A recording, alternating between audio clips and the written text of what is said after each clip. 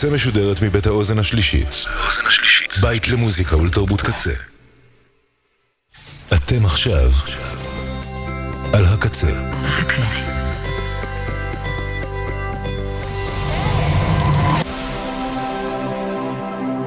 הקצה, הסאונד האלטרנטיבי של ישראל. הקצה. KZRadio.net. Welcome. It's nice to have you here. I'm so glad you could come. This is going to be such an exciting day. I hope you enjoy it. Isn't it about time for somebody's favorite radio program? Radio, what the fuck? Radio right here. CinemaScope. Yeah. CinemaScope. עם יאיר רווה. So yeah, that's the voice on the radio. That's the radio. This is the radio. That's a DJ. No, hi there.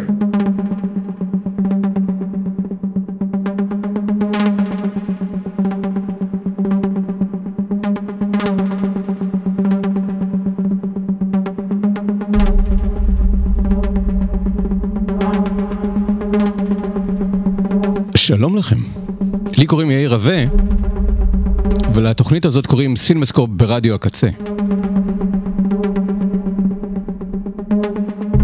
זו תוכנית מספר 370. היום יום רביעי, 18 בינואר 2023, כ"ה טבת תשפ"ג.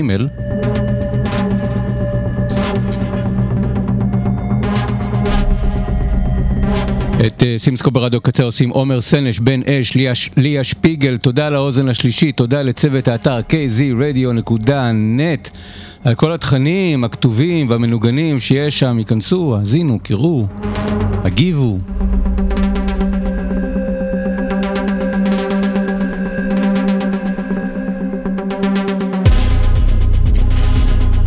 תודה לקואמי ותודה לכם שאתם מאזינים.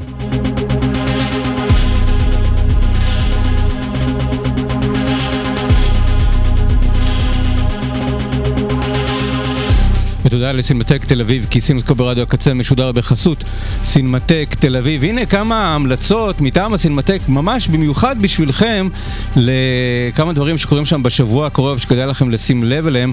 נתחיל עם הערב, יום רביעי ב9:30, במסגרת המועדון לבעלי עצבים חזקים, יוקרן הסרט נבלה, סרטו של אמן סרטי האימה קרטר סמית, שביים בין השאר את רואנס ב-2008 ואת ג'יימי מרקס is Dead ב-2014.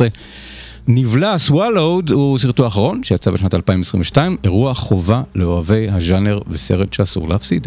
מחר יום חמישי ב8:30, דנס סינמה נייט, מקבץ סרטי מחול שנעצרו בקפידה על ידי הילה אמן, שעוסקים בדיאלוג הפנימי בנפש האדם. 8 סרטי מחול קצרים שהולכים ונכנסים במעבה השיח הפנימי במקומות הכלילים, דרך המתאהבים והחולמניים ועד לערפל.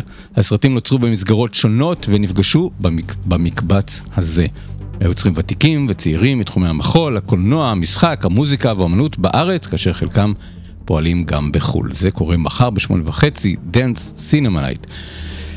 במוצאי שבת, 21 בינואר, מוצאי שבת הקרוב, הסרט הדיבוק, הסרט הקלאסי מ-1937 בבימויו של מיכל וישינסקי, מגיע בחליפה מחודשת, רלוונטית לשנת 2023, בשילוב מופע מאת קבוצת סלמנקה, בבימוים של עדי קפלן ושחר קרמל. הפסקול המקורי של הסרט מושתק, ובמקומו ניצבים על הבמה המוזיקאי והמלחין ירדן ארז, וחברי קבוצת סלמנקה, שמדבבים ביידיש את הדמויות הראשיות, מבצעים אפקטים מיוחדים וקולות רקע.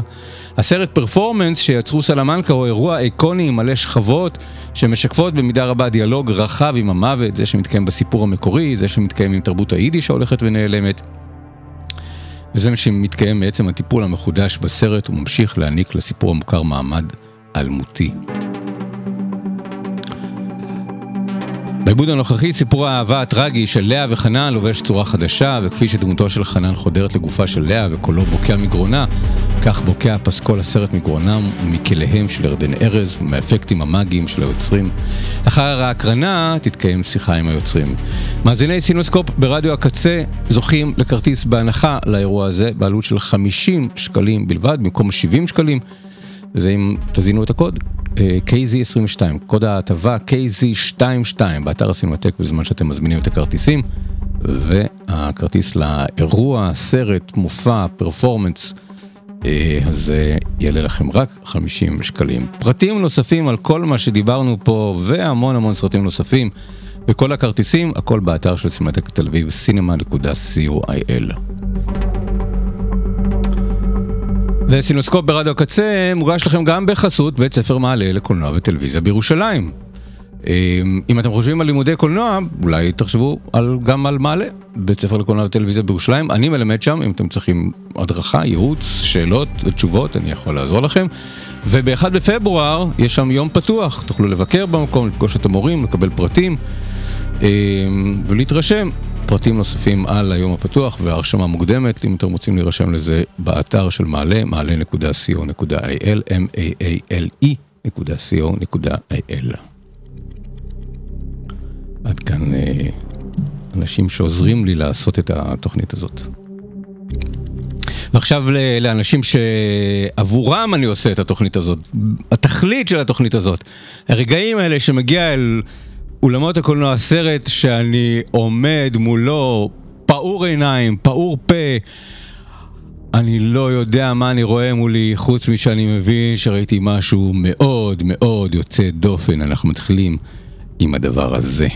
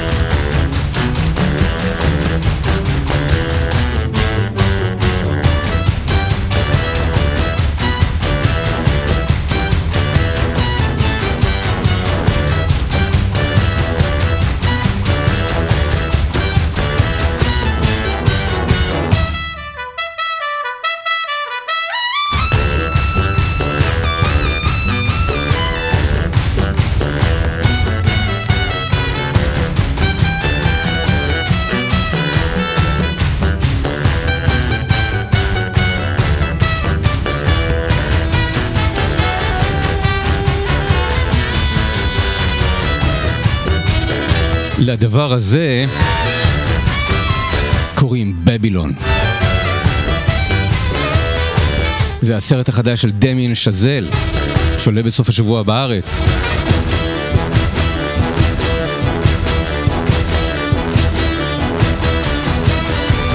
לפסקול אחראי ג'סטין הורוויץ, שאחראי על הפסקולים לכל הסרטים של דמיין שזל, וויפלש, לה לה לנד, האדם הראשון. ואני אגיד לכם, לפני כל דבר אחר, הסרט נראה בדיוק כמו שהמוזיקה נשמעת. אני לא זוכר מקרה כזה שבו אני מרגיש שאני לא צריך לתת שום ביקורת או שום תיאור או שום סינופסיס לסרט.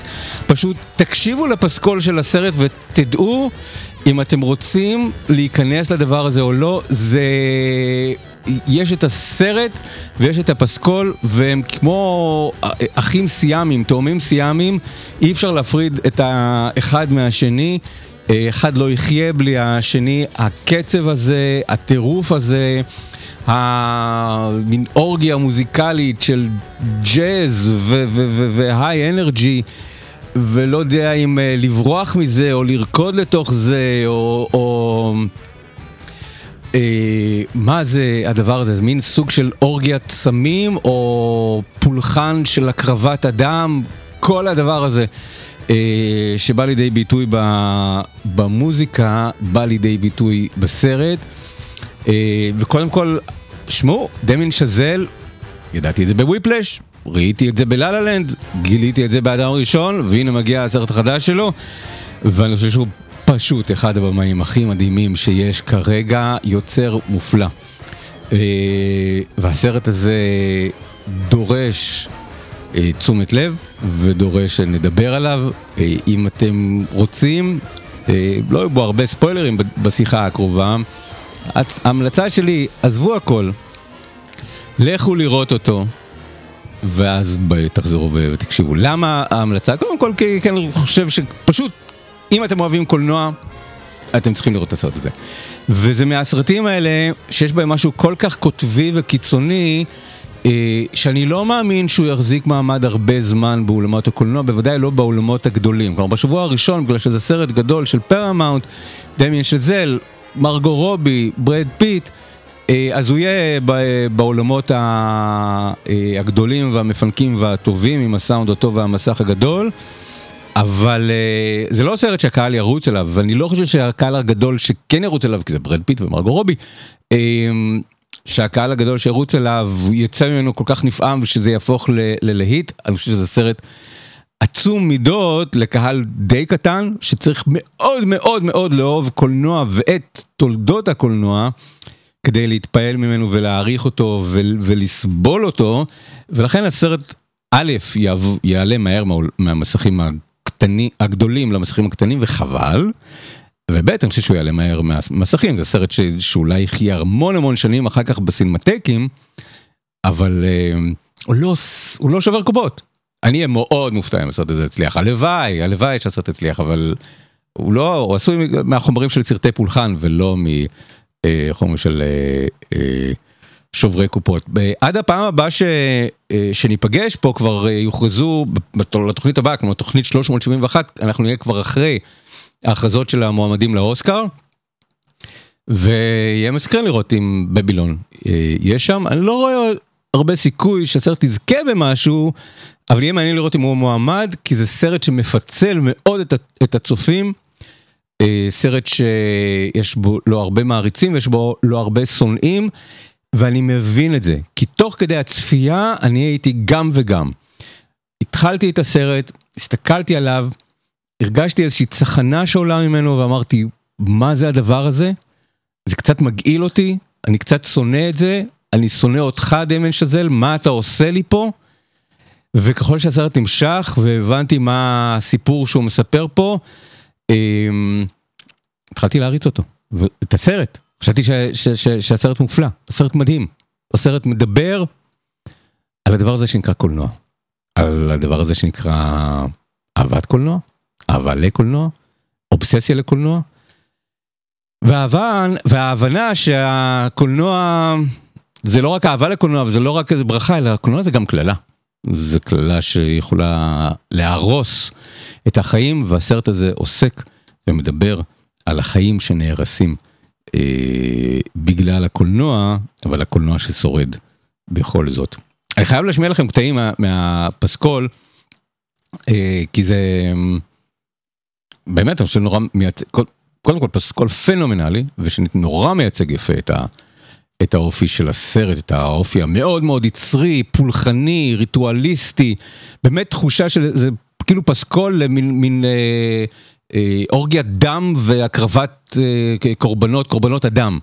אם הייתי עכשיו צריך ליצור איזשהו סוג של מופע פגני, או איזשהו סוג של פולחן פגני, הייתי לוקח את הפסקול הזה ומשתמש בו.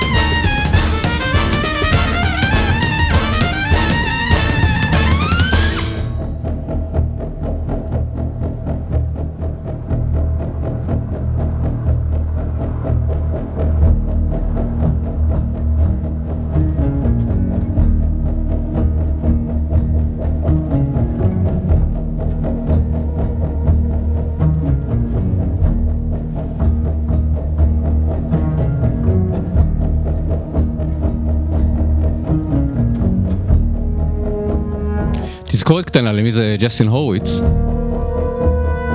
וכמה אני אוהב את המוזיקה שלו.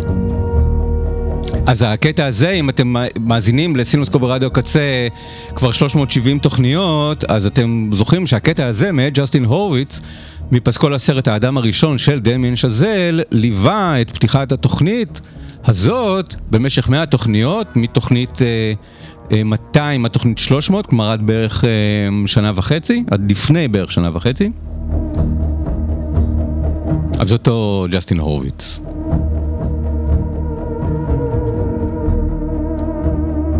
ואני חושב שאולי משהו מהפסקול של בבילון יערך לנו חברה לפתיח התוכנית כשנגיע לתוכנית 400. אני לא יכול שלא לחשוב על זה, אני מכור לפסקול הזה ולסרט הזה.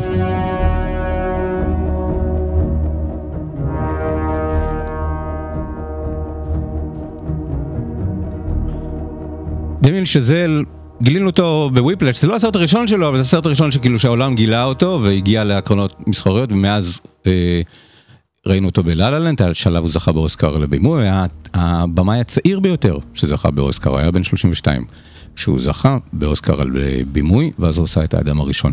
מה שמאפיין את שלושת הסרטים האלה הראשונים שלו, שאיתם הוא התפרסם ואיתם גילינו אותו, זה שהוא עשה סרטים על אנשים צעירים, אנשים בגילו, הוא עשה את כולם בשנות ה-20 לחייו, שיש להם חלום, והם יעשו הכל, הם יקריבו הכל כדי להגשים את החלום הזה.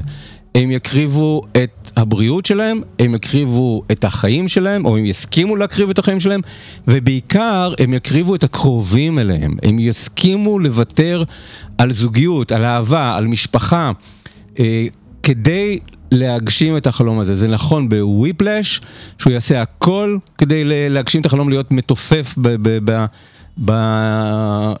בלימודי הג'אז, כולל תאונת הדרכים, כולל להיפרד מהחברה, כולל לנתק קשרים עם כל מי שהוא מכיר.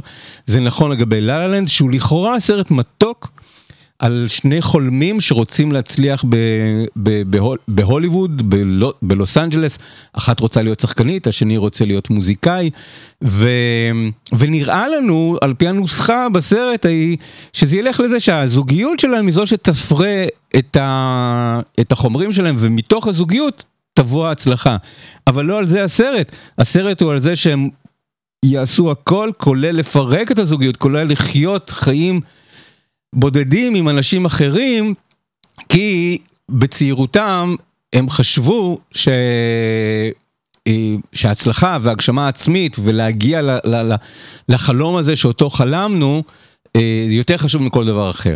ואותו דבר האדם הראשון, שואלים את עצמכם, למה שדמיין שזל, הבמה של לה-לה-לנד, יעשה סרט ביוגרפיה קולנועית על ניל ארמסטרונג, האדם הראשון שצעד על הירח, מה הסיפור שלו? ואז אתם רואים את הסרט, אתם מבינים שזה בדיוק אותו דבר, שניל ארמסטרונג כל כך חדור ונחוש להגיע לירח, זו כזאת אובססיה עבורו, זה כזה טירוף עבורו, שהוא א' מוכן להקריב את חייו, הוא לא נאלץ לעשות את זה, אבל הוא מסכים להקריב את חייו כדי לעשות את זה, ובעיקר הוא מוכן, וזה אחד הדברים הכי כואבים, עצובים, אבל גם אכזריים, שיש בסרט הזה, שהוא מוכן לוותר על המשפחה שלו כדי להגשים את זה.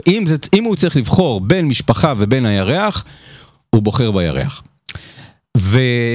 וזה מעניין כי דמיין שזל מביים סצנות נפלאות, ועושה את זה בווירטואוזיות מדהימה, ויש בסרטים שלו איזשהו סוג של שאר רוח קולנועי, מאוד מאוד מרשים, ותמיד יש שם איזשהו קצב מוזיקלי מאוד מוצלח, אבל הבסיס של הסרטים שלו, הוא בסיס מאוד מאוד אכזרי, מאוד עוסק בנושא הזה של אנשים שלא רואים ממטר, שהם יעשו רק את הכל כדי להגשים את החלום שלהם ואת השאיפה שלהם. עכשיו, אם תסתכלו על קולנוע אמריקאי, אתם תראו שקולנוע אמריקאי לא הולך ככה. קולנוע אמריקאי הרבה פעמים אומר, אוקיי, יש לאנשים חלום אמריקאי, להתעשר, להצליח, הצלחה, או איזשהו סוג של הגשמה עצמית. אבל באיזשהו שלב בדרך, הגיבורים יבינו שהגשמה עצמית זה לא הכל, ואהבה זה יותר חשוב, ומשפחה זה יותר חשוב, וזוגיות זה יותר חשוב. כלומר, יש ערכים שהם יותר חשובים מהערך הראשון הילדותי שאיתו נכנסנו לסיפור. אני חושב שהקולנוע ההוליוודי הוא כזה, שהוא יודע להראות לנו שאפשר גם וגם. אפשר אהבה והצלחה, אפשר אהבה וקריירה. לא צריך לוותר על משהו כזה, אבל ההבנה ברוב הסרטים ההוליוודיים הקלאסיים, היא לא צריך לוותר על החיים בשביל הקריירה או בשביל החלום. דמיין שזל, הסרטים שלו הם ערמומיים, הסרטים שלהם, זה לא ניכר, אנחנו מרגישים איזשהו סוג של קטרזיס, איזשהו סוג של שמחה, איזשהו סוג של עליצות, אנחנו מרגישים את הכאב של הכישלון ואת האקסטזה של ההצלחה, אבל ביסוד הסרטים האלה יש משהו שהוא מאוד מאוד אגרסיבי כלפי הדמויות עצמם, כלפי ההבנה שהם יקריבו הכל לתוך זה. ועכשיו מגיע הסרט הרביעי שלו, שוב, במספור הזה של הסרטים שאנחנו מכירים שלו, ולכאורה עוסק באותם סוג אנשים. עכשיו סיפורם של 4 או 5 אנשים, 4 או 5 דמויות, שנפגשות כולם במסיבה אחת, בפתיחת הסרט, מסיבה מאוד מאוד ארוכה, שמתחילה עם שוט ארוך מאוד, מופלא, עוצר נשימה, פוער פה, פלא של קולנוע, אני לא יודע איך השוט הזה צולם, לא יודע, אפשר לעשות לנחש, אבל פלא של קולנוע, נפגשים במסיבה, זה לא סתם מסיבה, זה אורגיה, זה לא סתם אורגיה, זה איזשהו סוג של פורקן מוחלט של כל הערכים השמרניים, כל היצרים מתפוצצים החוצה במסיבה הזאת, מסיבה בהוליווד של סוף שנות ה-20, 1927, בל אר, שבאותה תקופה הייתה מדבר צחיח עם וילה בראש הר, בית של מפיק הוליוודי, שעשה את עונו מהסרטים האילמים, הר של קוקאין, המון סמים, נשים, בעירום, סקס בכל מקום, כל פנטזיה שאתם יכולים, כל פנטזיה גופנית שאתם יכולים לדמיין, הכל בא לידי ביטוי. עכשיו לא ברור אם זה גן עדן או גיהנום, מה אנחנו רואים פה, מה הייצוג הזה? הסרט נקרא בבילון, כאילו מגדל בבל, אבל אני לא יודע אם מגדל בבל, כמו שאנחנו חושבים על זה, זה הדימוי הנכון, זה יותר סדום ועמורה. ובמסיבה הזאת אנחנו פוגשים את 4 הגיבורים שלנו. במרכזם, בראשם ברד פיט, מגלם שחקן כוכב קולנוע, הוא כבר מתבגר, מזדקן, הוא מפורסם מאוד, אבל הוא מתחיל לראות את הקריירה המתקרבת לסיומה, כי הוא כבר המבוגר בחבורה. אישה צעירה, מרגו רובי מגלמת אותה, שהיא וונאבי, היא רוצה להיות שחקנית, היא מגיעה למסיבה הזאת בתקווה שיגלו אותה, ומצליחה. מקסיקני צעיר שמגיע בתור איזשהו סוג של משרת, אסיסטנט, עוזר, מישהו כזה שממש עוסק בעבודה הכי שחורה שיכולה להיות בשירותם של המפיקים, וגם הוא רוצה להצליח ולהגשים את החלום האמריקאי. נראה מה יקרה איתו. חצוצרן שחור שמתבלט כמוכשר בלהקה שמנגנת. תזכרו, דמיין שזל מגיע מעולם הג'אז, הוא מתופף בעצמו, אם ראיתם את וויפלש, אתם יודעים, ככה הוא הכיר גם את ג'סטין הורוויץ, שהקים להקה וחיפש מתופף, וככה הם נהיו חבורה, אחד נהיה במאי, השני נהיה מוזיקאי, עשה סדרת טלוויזיה בנטפליקס, על חצוצרן ג'אז בפריז, אז הנושא של הג'אז והחצוצרה והטופים מאוד מאוד מוחשי אצלו, אז חצוצרן שחור שרוצה להתפרסם, ודמות נוספת שהיא קצת משנית בסיפור, לא אתפלא אם הסיפור שלה קצת ירד בעריכה, כי אני חושב שהייתה אמורה להיות אחת מהדמויות המרכזיות, אבל קצת נראה שהיא נעלמת לאורך הסרט, של זמרת סינית, שגם עובדת בשולי התעשייה, ככותבת כותרות ביניים לסרטים האילמים. אז יש לנו מקסיקני, אפריקאי, אמריקאי, סינית, אישה צעירה וגבר לבן מבוגר. כלומר, כל האנשים שנמצאים באיזשהו סוג של פריפריה של תעשיית הקולנוע, שאמורה להכיל אותם, אבל נראה מה יקרה. זה סיפור לא רק עלייתם ונפילתם, אלא עלייתו ונפלתו של הקולנוע כולו. הסרט מגיע אלינו בתחילת 2023, אבל באמריקה הוא בעצם סרט משנת 2022, הוא שנתון דצמבר 2022, הוא התחרה על האוסקרים של 2022, וזה אומר שהוא מגיע בדיוק 70 שנה אחרי 1952, השנה שבה יצא שיר השיר בגשם. וזה לא מקרי. בבילון מספר את אותו סיפור, ובאותה נקודת זמן שקרתה בהוליווד ב-1927, שמסופרת גם בשיר השיר בגשם. המעבר מהקולנוע האילם לקולנוע המדבר. ומה זה עושה לשחקנים, לאנשי הצוות, ולתעשיית הקולנוע כולה. ונדמה לי שדמיין שזל אולי קרא את תולדות התקופה הזאת, 1927, זמר הג'אז, ההחלטה הזאת לעבור לקולנוע מדבר. אז כבר אנחנו מבינים שהסינית שכותבת, כותבת את כותרות הביניים לסרטים, לא יהיה בצורך יותר. שחקנים של קולנוע אילם, האם יש להם מקום גם בקולנוע מדבר? יש פה איזשהו סוג של משבר שצריך להתמודד איתו. איך עוברים מהקולנוע אילם לקולנוע המדבר, ומה היו קורבנות שיהיו בצד. ואז אני מניח שהוא חקר, למד, הסתכל על הדבר הזה, מה קרה, איך נראתה הוליווד, שבאמת ב-1927 הייתה בשיאה, הקולנוע למד איך להיות המקסימלי שהוא יכול להיות בלי לדבר. כלומר, לא צריך את הדיאלוגים ואת המוזיקה ואת הדיבורים בקולנוע בשביל שהוא יהיה בשיא עוצמתו, כמה באמת מהסרטים המופלאים שנעשו בתולדות הקולנוע נעשו עד שהקולנוע, כקולנוע אילם, עד שהקולנוע למד לדבר, אבל הוליווד רוצה להשתנות, רוצה להשתכלל, רוצה להשתפר, רוצה ליישם טכנולוגיה חדשה, רוצה להציע לקהל שלה משהו חדש שהוא לא ראה או בעיקר לא שמע קודם לכן, וזה אומר בעצם לזרוק לפח תעשייה שלמה. אז שיר השיר בגשם הציג את כל הסיפור הזה כקומדיה.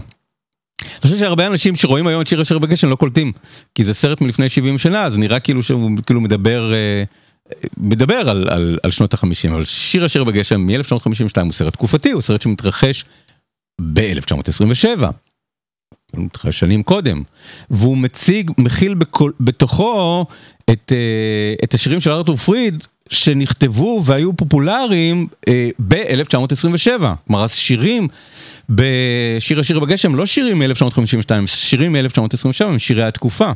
במידה רבה זה הג'וק-בוקס מיוזיקל הראשון שנעשה, שירים שלא נכתבו עבור המיוזיקל, אלא עבור מיוזיקלס רבים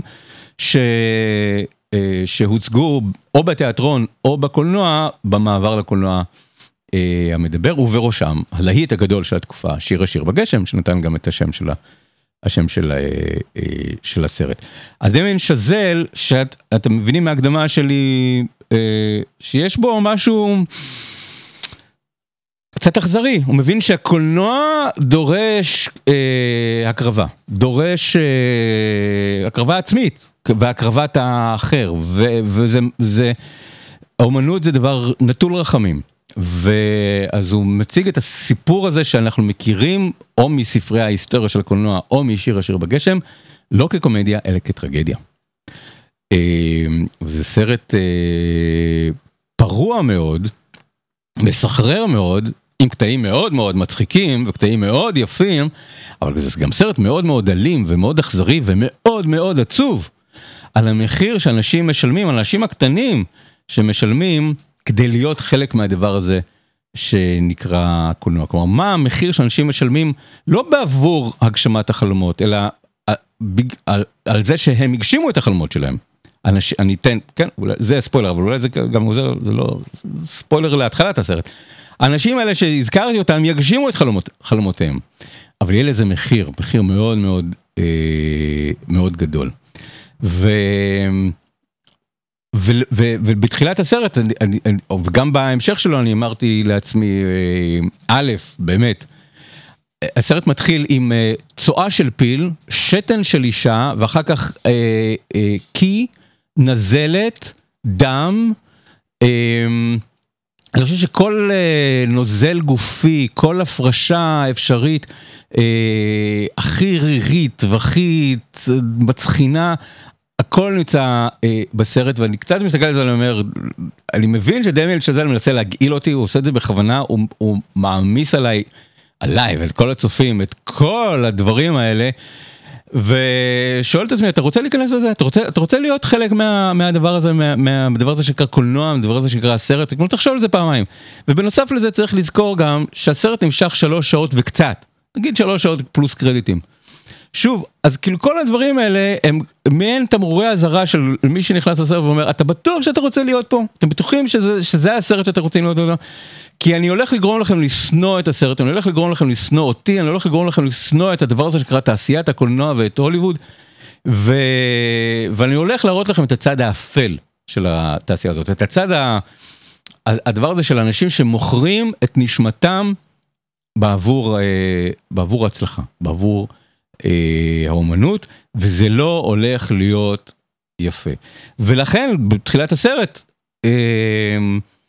חישבתי עם עצמי, שאמרתי, אולי אני שונא את הסרט הזה, כאילו יש בו משהו באמת מצחין, בלתי נסבל, הוא באמת מציג בפניי את הרגעים הכי גרועים שיש בטבע האדם, באנשים שיש להם הכל, או אנשים שמוכנים לעשות הכל.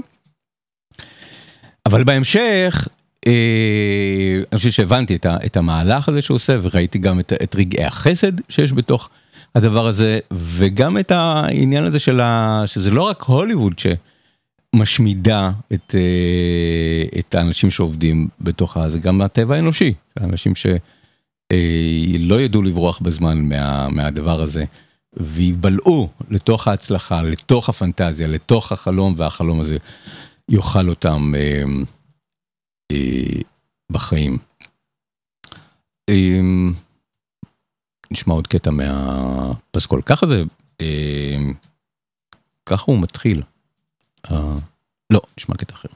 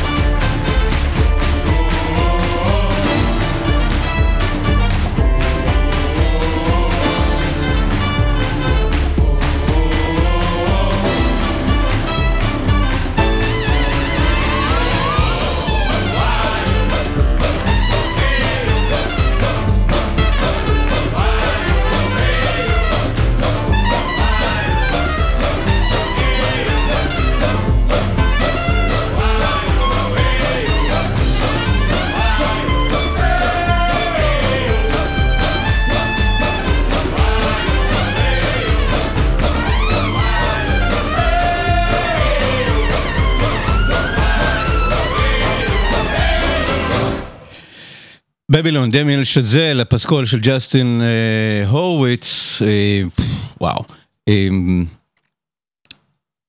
נשים כמה קטעים שיהיו איתנו ברקע. דמיאן שזל צריך לזכור, ראינו את הסרטים הקודמים שלו, בייחוד את לה לה לנד, הוא יודע קולנוע, הוא יודע לעשות קולנוע, הוא יודע להבריק עם קולנוע, אבל הוא יודע גם את תולדות הקולנוע, הוא יודע לצטט מכל הדברים הנכונים ולעשות פרפרזות עליהם, וכשהסרט התחיל, ומתחיל עם המסיבה סלש אורגיה, והוא מתחיל עם זה שרואים פיל על מסעית, שמנסים לדחוף את המסעית במעלה הר כדי להגיע למסיבה הזאת, אז ישר חשבתי על פליני, אבל אני מניח שגם הוא ישר חשב על עצמו פליני, מצד אחד סטיריקון, שזה לא סרט על הוליווד, אבל סרט שעוסק בעולם הזה של היכולת לחגוג את היצרים, את הבשריות, את הבשר שלנו. מצד שני, הספינה שטה של פליני, כלומר הדימוי הזה של הפיל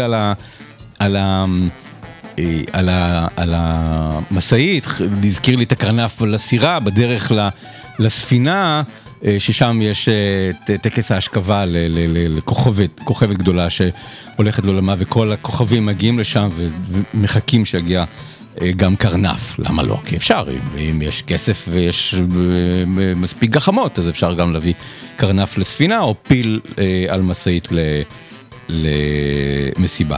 בהמשך, כשנורא נהיה יותר ברור שאנחנו מדברים באמת על סרט על הוליווד ועל החיים בהוליווד, והוליווד שנמצאת בנקודת מפנה בתולדותיה, אז חשבתי על שדרות סאנסט. יש משהו בסרט הזה שמזכיר באופי של שדרות סאנסט, כי גם שדרות סאנסט מציג את הצד האפל של הוליווד, את הקורבנות של הוליווד, את אלה שהוליווד זרקה הצידה, אני כבר לא צריכה אתכם, הייתם מפורסמים לרגע, ועכשיו אתם יכולים לשבת בצד ולחכות. והרעיון הזה של מי יותר גדול, השחקנים או הסרטים? כן, זה לא שאני נהייתי קטנה, זה לא שאני הייתי גדולה והסרטים נהיו קטנים, אבל אני חושב שדמיאן שזל בא עם איזשהו סוג של רעיון אחר, שהסרטים הרבה יותר גדולים מהאנשים שעושים אותם. אני חושב שזה מה שהסרט מנסה להגיד. אז יש פה משהו מהעולם הזה של שדרות סאנסט. חשבתי גם על בוקר טוב בבילוניה של האחים טביאני, קודם כל כי השם לוקח לשם, ושנית הפיל לוקח לשם, וגם איזשהו סוג של סרט שמתרחש על האנשים הקטנים בשולי התעשייה הגדולה והסרטים הכי גדולים שנעשים. ובתוך זה צריך לזכור גם איזושהי אנקדוטה. אני מניח שבתחקיר שדמיאן שזל עשה, בגלל שכל האירועים האלה שמוזכרים בסרט הם כולם מבוססים על דברים שקרו באמת, לא בשמם, זה לא ביוגרפיה, אבל זה לא סרט היסטורי אמין, אבל היה ספר של קנת אנגר, הבמאי האוונגרד קנת אנגר, כתב ספר שנקרא הוליווד בבילון, שעושה ממש מין קטלוג של כל הסקנדלים שהיו בתולדות הוליווד המוקדמת, מעשי הרצח, מעשי האנשים שמתו, האנשים שרצחו ונרצחו, מקרה אונס, ניצול, הטרדות, כל מה שקורה שם, ואני חושב שחלק מהם מופיעים שם. אני חושב שהסיפור של פטי ארבקל מוזכר ברמיזה בפתיחת הסרט, ועוד דמויות ועוד אנשים שיש מתולדות הסקנדלים בתולדות הוליווד. אז אני חושב שזה סרט שמדבר על ניצול, על זה שאם אתם באים להוליווד, אז האומנות שעושים שם, האומנות הנשגבת, הגדולה, הפנומנלית, היא יושבת על יסוד של ניצול, אלימות, רמאות, תחמנות, פשע, ובאמת מעשים סתניים. אני חושב שיש שם דמות של, ממש דמות של שטן, שנמצאת בבסיס הזה. כלומר, מתחת לפני השטח של הוליווד, יש משהו, כשאני מתאר את זה, זה נשמע כאילו שדמיאן שזל עושה סרט חרדי, שאומר, היזהרו לכם מתעשיית הפשע והיצר והתאוות, הוא סרט כאילו דתי, נוצרי או חרדי, שאומר, הוליווד זה הכי שפל, הסרטים זה הדבר הכי שפל שיש. אז הוא אומר את זה אבל הוא מזכיר לנו כל הזמן שאיכשהו מתוך הדברים הרקובים שיש באדמה פורחים את הפרחים הכי יפים. ושבסופו של דבר יש את האומנות. והאומנות היא נשגבת, ולשם הסרט הולך. שאת האנשים הקטנים האלה אנחנו לא זוכרים אותם, והנה הסרט הזה מזכיר לנו אותם. אבל אנחנו כן זוכרים את הסרטים שהם היו מעורבים בהם, שהם עשו אותם, ובאיזשהו סוג של דרך פלא חלק מהסרטים האלה היו סרטים מופלאים ומדהימים. ואני כן יכול להגיד לכם כהדרכת צפייה, שאם אתם הולכים לסרט או רואים אותו באיזושהי קונסטלציה כזאת שאתם רוצים להפסיק אותו באמצע, אז הוא קשה, הוא מסובך, הוא אלים, הוא אגרסיבי, הוא מטורף, הוא מטורלל, הוא וירטואוזי, הוא מופלא. כדאי לכם להמשיך לראות אותו, אבל בעיקר אל תעיזו לפספס את המערכה האחרונה, את הסיקוונס האחרון, את סוף הסרט, שבעצם מסביר מה כל זה היה, לשם מה ראינו את כל מה שראינו, לשם מה אנחנו עושים את מה שאנחנו עושים, אנחנו, כמו דמין שזל אומר, אנחנו, לא אני, אנחנו היוצרים, אנחנו אוהבי הקולנוע שעושים את הדברים האלה, ואנחנו הצופים, שקוראים בעיתונים על מקרי ניצול והטרדה ואונס ומעילה ופשיטות רגל, ובאמת כל הזמן יש סיפורים איומים על הדבר הזה, על התעשייה הזאת שנקראת תעשיית הקולנוע, ונדמה כי לפעמים שהכותרות האלה הם אלה שתופסות את רוב תשומת הלב, ושאנחנו רוצים אולי לבטל את הסרטים בגלל המחיר ששולם על עשייתם, אבל בסוף יש את הסרטים, ולכן צריך להגיע לסוף, כי יש מין איזשהו סיקוונס כזה שגרם לי לחשוב על זה שוב, אני חושב שדמיין שזל רואה המון סרטים וסרטים על קולנוע, ואיכשהו כל הזמן רואים רמזים לזה, אז יש מין רגע כזה שהוא מין סינמה פרדיסו. אבל בידיים של דמיין של זה לא סינמה פרדיסו, זה סינמה אינפרנו. זה סינמה של גיהנום. אבל הוא גם מציג את הפלא הזה שנקרא קולנוע. את הפלא הזה שבגללו אני עושה את התוכנית הזאת, וכותב את הביקורות שלי, והולך לסרטים, ורוצה לראות כל סרט וסרט, וצמא לסרטים חדשים, ולראות עוד משהו חדש, ועוד משהו שלא ראיתי, ועוד משהו שיעיף לי את המוח. והנה מגיע הסרט הזה, ומאתגר לי את הערכים שלי, ואת הטעם שלי, ואת מה שאני מוכן לסבול, ומוכן לראות, ולוקח את הצפייה שלי אל הקצה, ואני יושב ואני אומר לעצמי, וואו, לא ראיתי כזה דבר. ואני חושב שאני כצופה, חי בשביל הרגעים האלה, חי בשביל הרגע הזה שאני יכול להגיד, לא ראיתי סרט כזה מימיי, וזה מגעיל, וזה מופלא, וזה דוחה, וזה עוצר נשימה, אני רק רוצה לראות אותו שוב, ושוב, ואני חושב שהביטוי כל כך יפה של המוזיקה בסרט, עם הבריטון סקסופון הזה שמשדר נכון שזה סרט שלא מגיע מהמוח, זה סרט שמגיע מהקישקה, מהשרעפת, זה סרט שפוגע בנו בבטן, כמו שאנחנו מרגישים את הסקסופון כזה באזור מרכז הבטן, כן, בין השרעפת למעיים, משם מגיע הסרט הזה, משם הוא בוקע, זה לא סרט של שכל, זה סרט של בטן. והוא נהיה מאוד, מאוד, מאוד, מאוד אפל. הוא נהיה אפל כמעט כמו כביש אבוד של דיוויד לינץ'. נהיה אפל כמעט כמו מולהולנד דרייב של דיוויד לינץ'. הוא לא הולך למקומות הסוריאליסטיים של דיוויד לינץ', אבל הוא הולך למקומות האפלים שדיוויד לינץ' הלך אליהם. עוד קטע אחד מהפסקול של ג'סטין הורוויץ לבבילון של דמיין שזל.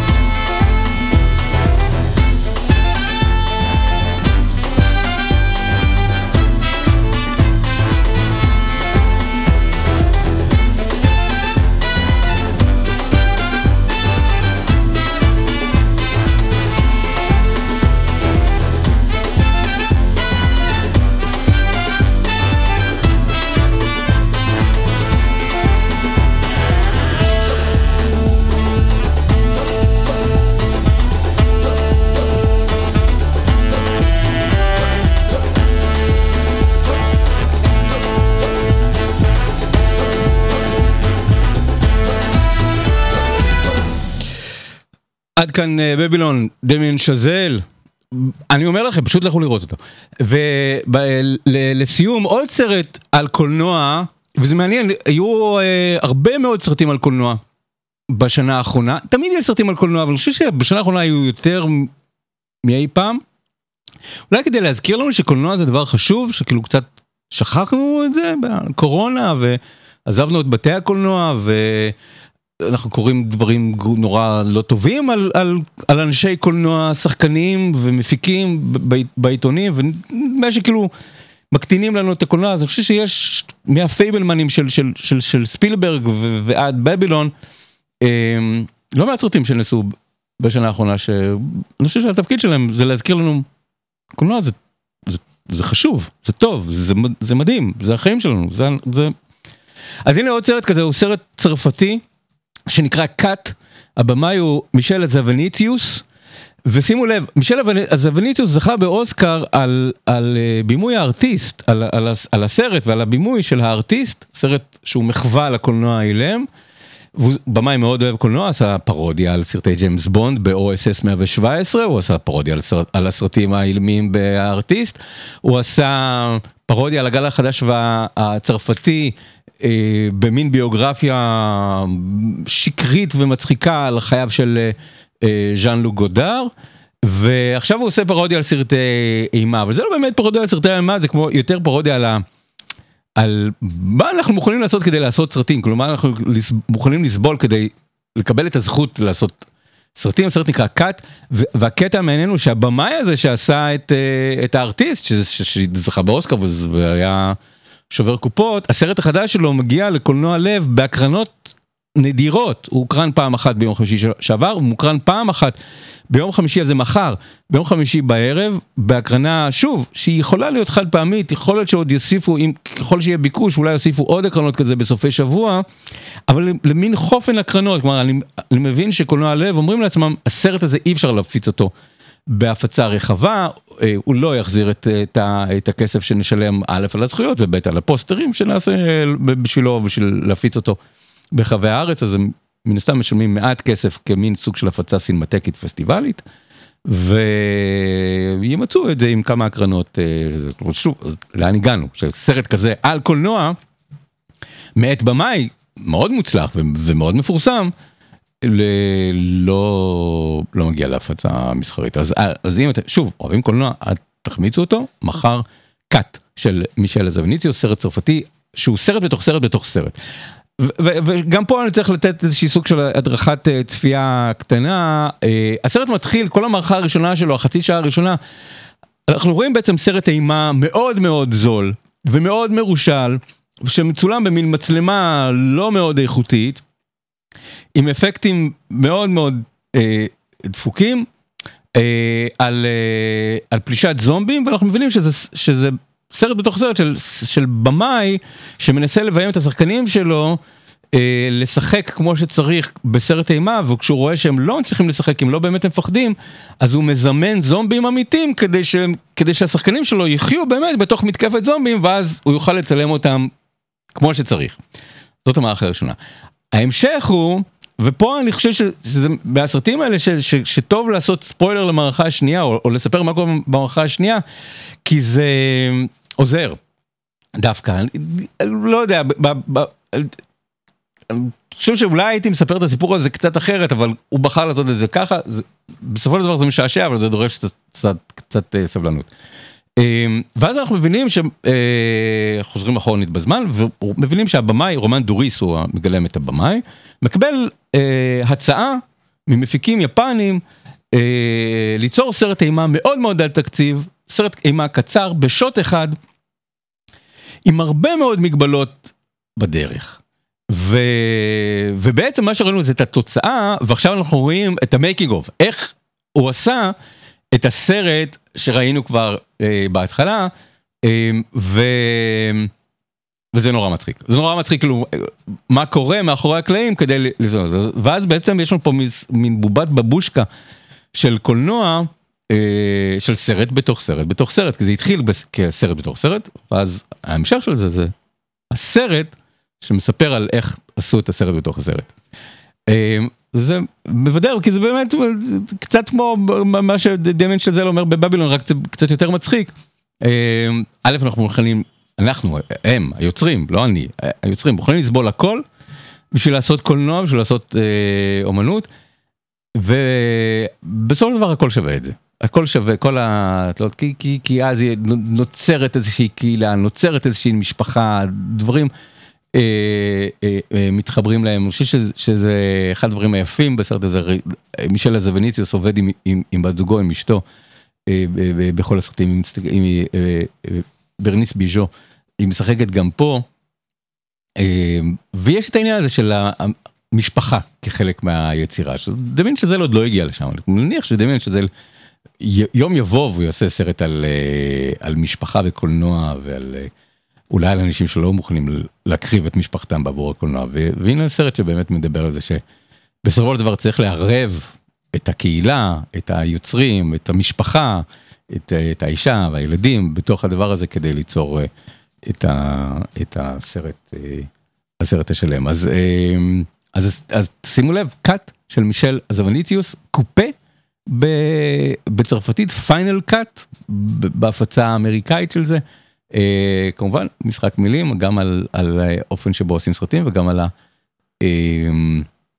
וגם על זה שבסרטי אימה אז חותכים סכינים, ואני חושב שזה רעיון שהיצ'קוק ביטא באליבי, שאלו אותו למה באליבי האישה רוצחת את הגבר עם מספריים, והוא ענה כי מספריים עושים סרטים.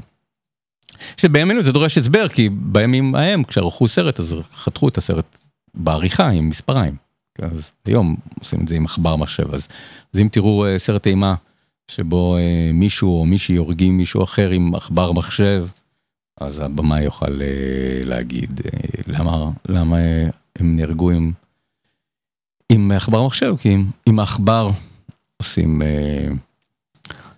עושים סרטים. זהו, כי עד כאן סינסקופ ברדיו הקצה. אני עדיין מוקסם מהדבר הזה שנקרא הפסקול של בבילון. בקטע האחרון ששמענו שנקרא שמפניה, שמעתם איזשהו סוג של אזכור, ציטוט או מחזור לה לה לנד, אותו מלחין, אותו במאי.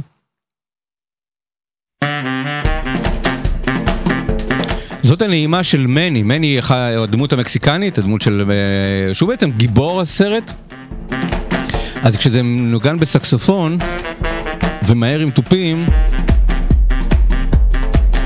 אז זה אומר שמני עושה איזשהו משהו, איזושהי תחבולה כדי להצליח להפיק איזשהו משהו. כשזה מנוגן לאט בפסנתר, אז זאת נעימת האהבה של מני ונלי, הדמות של מרגו רובי. ועם זה אנחנו שמים תוכנית מספר 370 של סינמסקופ ברדיו הקצה. תראו את בבילון ותגידו לי מה חשבתם.